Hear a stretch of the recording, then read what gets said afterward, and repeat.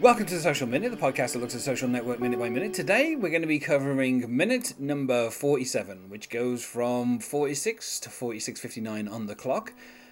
We joined this minute halfway through a conversation by someone from his OS lab, who apparently, I'm guessing Mark doesn't really seem to recognize because he seems kind of puzzled as to what's going on. People tell him how awesome, Facebook is, which, continues the theme of the previous minute. And then there's a very funny exchange about Bill Gates, which I'm not going to destroy by talking about here. I'll get into that in a little bit. And then I kind of like how there's kind of some off-screen conversation as they walk away. Yes. Before Eduardo and Mark kind of leave them. And then Eduardo and Mark kind of get home and, kind of Mark starts asking about, well, first of all, Eduardo, says they've got to monetize the Facebook, and then Mark kind of changes the subject to, asking about Alice and Christie. And then we kind of get this whole thing about how, they've got 4,000 members. So we get an indication of how big Facebook is at this particular moment.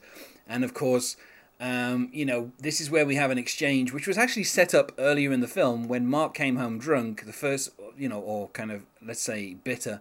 And he started drinking. When he opened his fridge, there were some cans of Mountain Dew in there. And so he says, if we start installing pop-ups for Mountain Dew, and that's where the minute ends. So that, again, a nice little thing that was set up by David Fincher earlier in the film and kind of gets called back to here.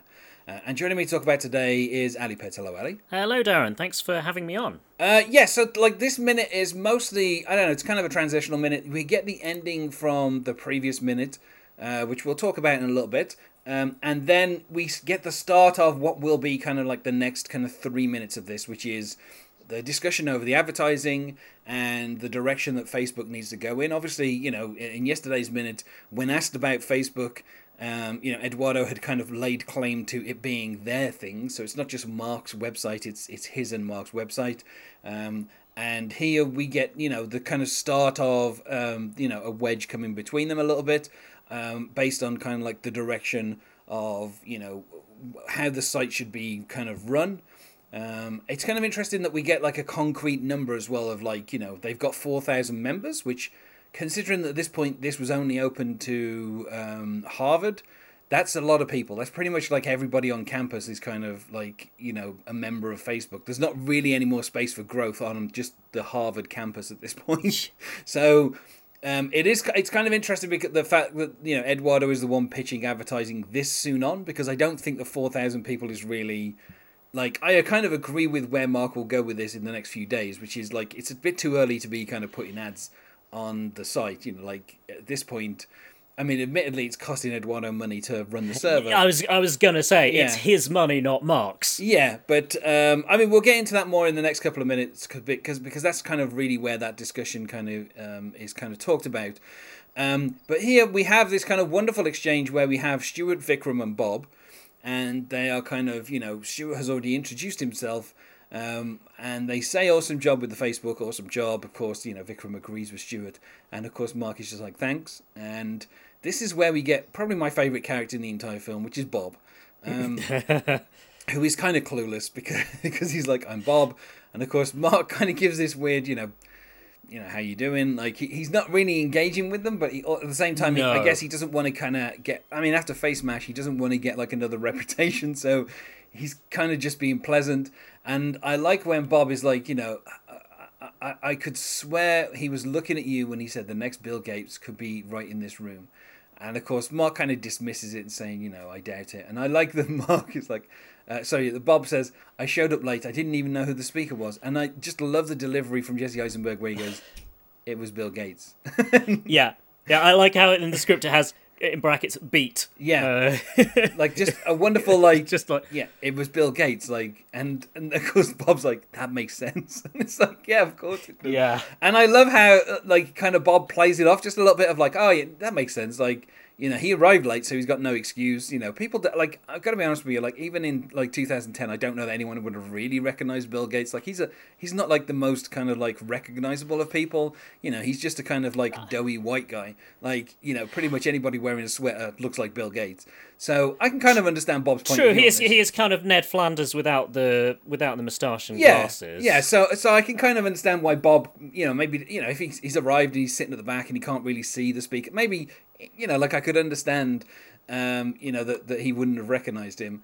But then, of Yeah, course, I feel like Bill Gates' voice is quite recognizable. I mean, it is very much like the archetypal nerd voice, but like I feel like yeah, maybe in 2003 I wouldn't have recognized it, but I think maybe the thing yeah. is as well is like obviously we know that Stuart is in Mark's OS lab, but we don't know what Bob is doing. Bob might be No. a theatre major. He might not really care about Bill Gates. Like like not everybody like kind of knows what Bill Gates looks like and sounds like. So I can kind of understand Yeah, that yeah. Bob showed up late. Maybe he was just friends with like Stuart and Vikram, and he kind of was just meeting them at the venue, and like it's just funny that obviously he picks the next Bill Gates could be right in this room, and obviously it's Bill Gates. It's such a wonderful kind of like setup and punchline to that particular thing that it does kind of make Bob look a little bit stupid. But then I kind of love that like as Mark, like Eduardo kind of is like thank you very much, and like kind of takes Mark away. And as they do in the background, we can kind of hear this like discussion of like, are you a moron? You can't recognize Bill Gates when he's standing in front of you. It's like Mark Zuckerberg thinks, we got into Harvard on a dimwit scholarship.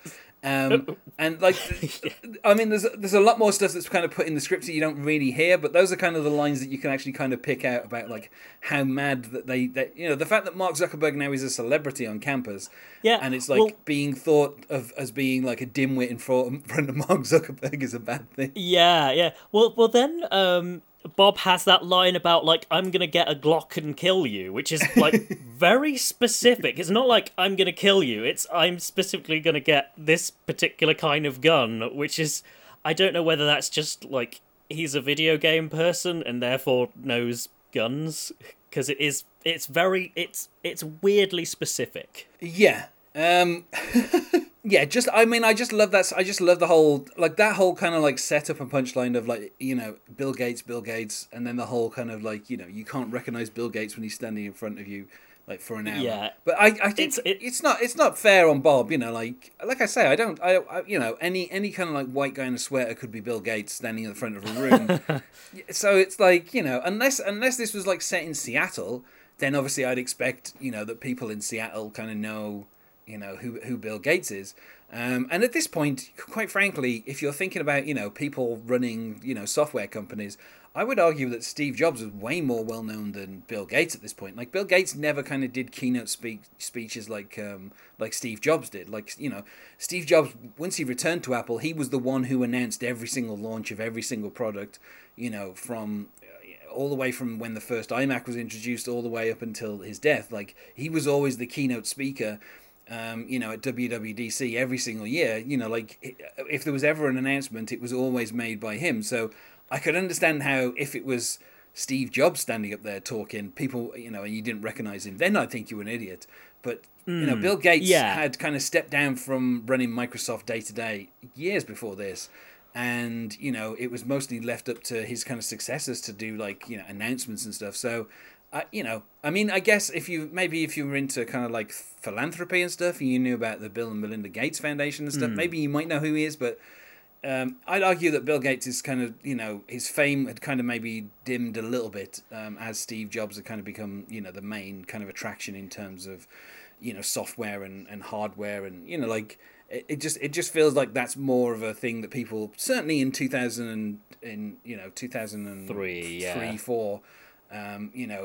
We'd already had like the announcement of the various different iMacs and all that kind of stuff. Like Steve Jobs' kind of resurgence of Apple in the kind of early 2000s, late 90s. That was kind of like a huge story. So I could forgive Bob for not knowing. Yeah, I mean, I think that's fair. I think Bill Gates was probably more a name that you knew rather than a like full like personality and voice and appearance, whereas as you say Steve Jobs was a whole bunch more charismatic, so which lent itself a lot more to giving public speeches and whatever. Yeah, I mean it's kind of telling that in the film Antitrust, starring Tim Robbins, he plays an evil Bill Gates type. And in that film, like his impression is closer to Steve Jobs than it is Bill Gates. To be honest with you, like the kind of the way that he portrays like this kind of kind of genius at the top of a company. It's not really Bill Gates. It's more charismatic and interesting, and the characterization is kind of closer to what Steve Jobs was at the time than Bill Gates. And that's even like Hollywood. Like when they're looking for like an evil super genius, they didn't even go to Bill Gates. They went with Steve Jobs, because even in the kind of the late 90s, that was the more recognizable kind of like, I mean, obviously, the company, the way it was in that particular film, the company is closer to Microsoft. But the way it was portrayed, the character is kind of a bit closer to, I think in the commentary, the director says it's meant to be a mix of Steve Jobs and Bill Gates. But to me, the performance by Tim Robbins is closer to a Steve Jobs than a Bill Gates. And I think that's kind of telling because, I think even though Bill Gates was this like really, super well-known person, it's kind of hard for people to kind of get a grasp on exactly what his personality was. I think that, the most recognizable thing at that point would be the episode of The Simpsons where, Homer invents, what is it, hyper mega global net or whatever it is, and Bill Gates comes around. Junior vice president. Yeah, and Bill Gates kind of comes around with a couple of goons and like smash up his computer and tell him that it's all over. And even there, like he's kind of just portrayed as like a kind of nasally nerd. He's like, there's no real kind of Bill Gates impression that's kind of done. So yeah, I don't think Bob's that bad for not knowing who Bill Gates is.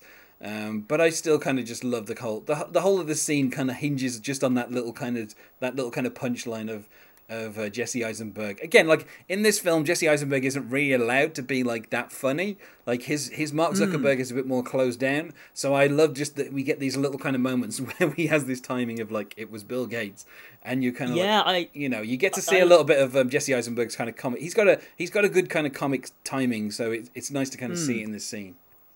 Yeah. I listened to the commentary track, and that was one thing that Jesse Eisenberg said, is that in contrast to, most directors that one works with as an actor, he said, normally they'll be like, no, more emotion, and David Fincher apparently was constantly saying to him, just damp it down. It's, Mark has emotions, but he doesn't tend to reveal them to people very much. So I thought that was an interesting detail. Yeah. And he does, his humor is, it's very kind of like biting, sarcastic. Yeah, I mean, rather if you, I mean, I've said this about, I love the performance that Jesse Eisenberg gives in this film. But, if you see him in other films, he is more kind of like charming, and he has like a kind of natural kind of comic timing, and he's more kind of warm in other films, and a lot of that is kind of like held back. And later on in the film, once they get to California, we'll actually see Mark Zuckerberg like smiling and stuff, like so it's opening up. Yeah. So, but it's just when he's here with a bunch of strangers, he clearly doesn't want to talk to these people, and it's like and speaking of warmth, you get a real like clear contrast between him as a person and the film's version of Eduardo, because Eduardo is quite comfortable in this situation, and he's very open and warm and like, hi guys, yeah, nice to talk to you, and Mark is like, he's polite, I guess, but he's quite curt, he's almost monosyllabic, and he just really wants the interaction to be over, whereas Eduardo is doing a much better job of projecting, even if I don't actually want to be here talking to you, that doesn't come across. Yeah. I think, and he gives them this little kind of like rock star wave as as they kind of leave there. He's like, yeah, thanks very much for coming out, I think it's interesting because obviously Eduardo, I think he, out of the two of them, he, like, obviously it's been said that, Mark is the kind of like rock star on campus at this point because of Facebook, but Eduardo is kind of basking a little bit in the reflected glow, as he does, with Christy and Alice, and as he's doing here with these three guys now, of like, yeah, this is me and Mark Zuckerberg. We are the ones who did this. Thanks very much for your congratulations. Like, he's taking credit a little bit for this, the kind of the warm remarks that are being given to both of them. And even though they're really directed at Mark. Yeah, and that's the same with, like, obviously it was the same with Christy as well. Her question wasn't, are you Eduardo Saverin? It was, is that Mark Zuckerberg your friend? And again, I mean, that's something that obviously it is played upon in the rest of the film as well. This whole kind of how close they were as friends. So again, but it's like the only way that he kind of, the only way that Christie goes out with Eduardo Saverin is because he knows Mark Zuckerberg. Like that's yeah. He's kind of benefiting from this relationship at this point. Yeah, speaking of their friendship, I do love that little look that they give each other when Bob says his giant facepalm line. They just give each other this. They quickly make eye contact, and Andrew Garfield, just kind of like raises an eyebrow, and they're both like, "This guy's dumb." Yeah, but it's just communicated that split second. It's really nice. But I like as well how as they're leaving, like as they were yesterday, and they're kind of leaving the kind of the auditorium. Mark, like I said, he's the one kind of like zipping up his hoodie, trying to hide a little bit, whereas Eduardo kind of seems to be enjoying the interaction he's just had. And as these guys approach, Eduardo, like, I wouldn't say he like jumps in front of Mark, but he kind of, the way he stands, he's kind of assessing them a little bit. And then when they start talking, it's kind of like, when they're saying thanks, like thanks for the Facebook, it's a good, awesome job and all that kind of stuff. You can see Mark is kind of reluctant to interact with them, but Eduardo seems kind of like, it's just the way Andrew Garfield is, I think. He's just a bit kind of happier, and it's like he's more willing to kind of interact with these people because, he wants to kind of take credit a little bit for what's going on with Facebook. So you kind of get just... Well, and he probably feels like it's better PR. Yeah, well, this is it. At this point, like these people, if they're using Facebook, like you said, they're using Eduardo's money. So, he's paid for this thing to happen. So he's more than happy to kind of take credit for what's going on, because without his cash, nobody would be on the Facebook. I'm guessing it's kind of how he's seen it. And then, we say, we do get like a bit of the discussion of kind of it's time to monetize it. And this is something, obviously, that we'll get more into over the next kind of few weeks. And I think as well, it's like he says, it's time for the website to generate revenue. And, I kind of like how he says, what do you mean by monetize? And that's the description he gives. And Mark's like, no, I know what the word means. How do you want to do it? And of course, Eduardo is like, advertising. And this is when Mark kind of created the site. This was something that they said themselves. It was nice and clean. Basically it wasn't MySpace, which at the time obviously was a lot more kind of garish, and people kind of messed with the HTML and stuff. So it's it's kind of interesting that at this point they're up to 4,000 members, and this is the point in which Eduardo is like, we've got to monetize it. And of course, this is where Mark disagrees. Something which we'll get into in the next couple of minutes, because I think that discussion's a bit bigger in there. But it's interesting that the kind of the celebrity on campus is maybe the thing that is pushing Eduardo a little bit, and also possibly the fact that there's only so much that their server can kind of handle at the moment, and if this thing gets too big, maybe it's going to end up costing Eduardo money, and so he's already kind of thinking about, how do we start recouping this $1,000 that I've already kind of sunk into this. Whereas obviously Mark is just more concentrating on the fact that people like the site. And that is obviously going to be the biggest wedge. Although possibly, as we get into in the next minute, maybe his vision is a bit wider into the potential of this idea that he's got. Yeah, I mean, obviously once Mark expands on this, I can kind of see his point of view. But at this point in time, we're talking about two 20-year-olds, one of whom is $1,000 in the hole and wants to kind of make his money back. So I can understand that point of view completely. And then, once Mark kind of explains why he doesn't want to go down that direction, I think his point of view is also very understandable. So, is there anything else to say about this minute, or do you feel like we've kind of covered everything? No, I mean, like, I was going to briefly say maybe that the dorm room is kind of like stereotypically David Fincher dingy. Yeah, it's a very gloomy room. But yeah, apart from that, no, I think I'd covered everything. Well, then I'll ask you, as I am on Tuesdays, when did you join Facebook? So I had to look this up. It was autumn of 2006. So it was my third year of university. Pretty much the point at which it was available, because it was made available to the public on the 26th of September 2006. Oh, okay. See, yeah, that's interesting, because I was under the impression that I'd got onto it just while it was still like universities. Yeah. But yeah, apparently I'm misremembering that. I mean that feels like, if you're saying that's like your final your third year, then that also would coincide with the start of the autumn term, like Yeah. so it might have been that you could maybe got on a couple of weeks before it was opened out to the public, Yeah, quite possibly. Yeah. but that kind of coincides with the time that you happen to have got on and happen to have been at university, so maybe a bit Yeah, yeah, harder to yeah. figure out. Yeah, it's funny because like going back, I kind of thought like I'm sure I was on this in in second year, and yeah, no, 2006 was the year that I moved from second year to third year, so that's probably where that's coming from. Yeah.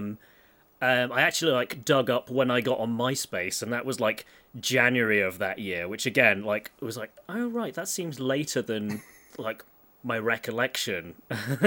I mean, I know I was definitely on MySpace in 2007, but I couldn't say when I joined MySpace because I haven't logged onto MySpace at this point in years and years For and quite years. a long time. So I'm not 100% sure exactly when I joined MySpace, but I'm Yeah. almost certain I probably joined MySpace around like 2004, 5, I want to say.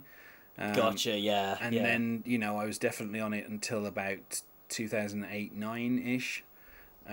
Probably just as it was starting to kind of... And I only remember being on it in 2007 because there was a couple of people that I hadn't seen since university who were on it, and they had contacted me through MySpace in 2007. So Gotcha. that was kind of how I knew. But yeah, so 2006 was just as it was kind of rolled out to basically anybody with an email address. Although I would have thought, given the kind of culture around Facebook, it probably would have been, certainly for students, a bit more kind of like pressing that people would have been on Facebook, and they probably would have wanted you to get on Facebook. Like, yeah, because this is the funny thing. Like, I think like maybe I'm just totally misremembering it, but I can remember like being annoyed about it like opening out to the general public. So yeah, so it's possible you maybe joined it just around the apparently time I was that happened. Very elitist back then. Well, it's funny because obviously I've spoken to a few people who were at university as Facebook was exclusive to university, and they have kind of said like there was this thing of like you start university and then basically everyone was on Facebook like instantly, so you kind of had to get on Facebook, which I think is obviously what propelled its growth so much. But yeah.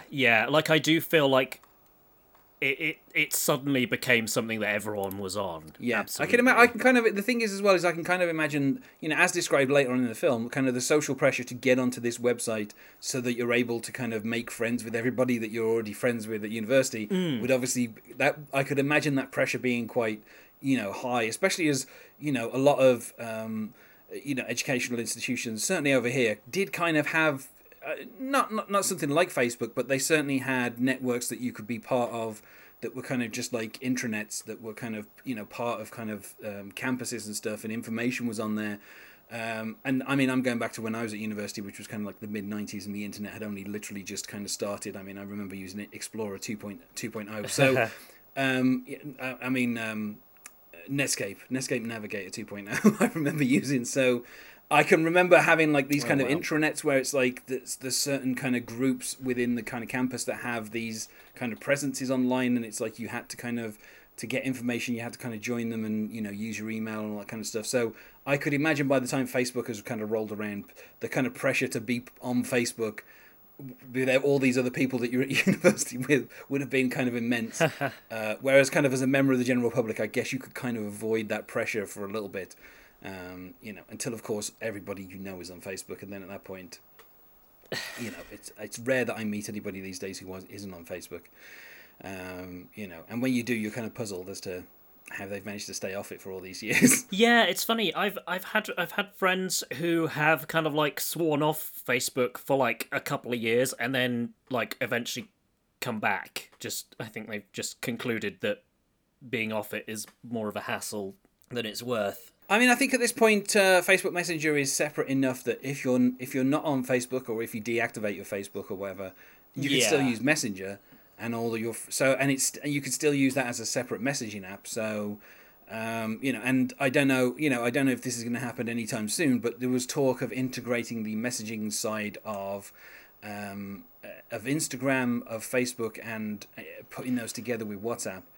So that you could send messages from WhatsApp to Messenger, and vice versa, kind of like and from Instagram to WhatsApp or whatever. So, maybe that, like, having those as kind of one, maybe having all the messaging functions of different Facebook sites as one thing might encourage some people who haven't been on Facebook to maybe, because I don't know that anybody uses Messenger who hasn't got a Facebook account. Not.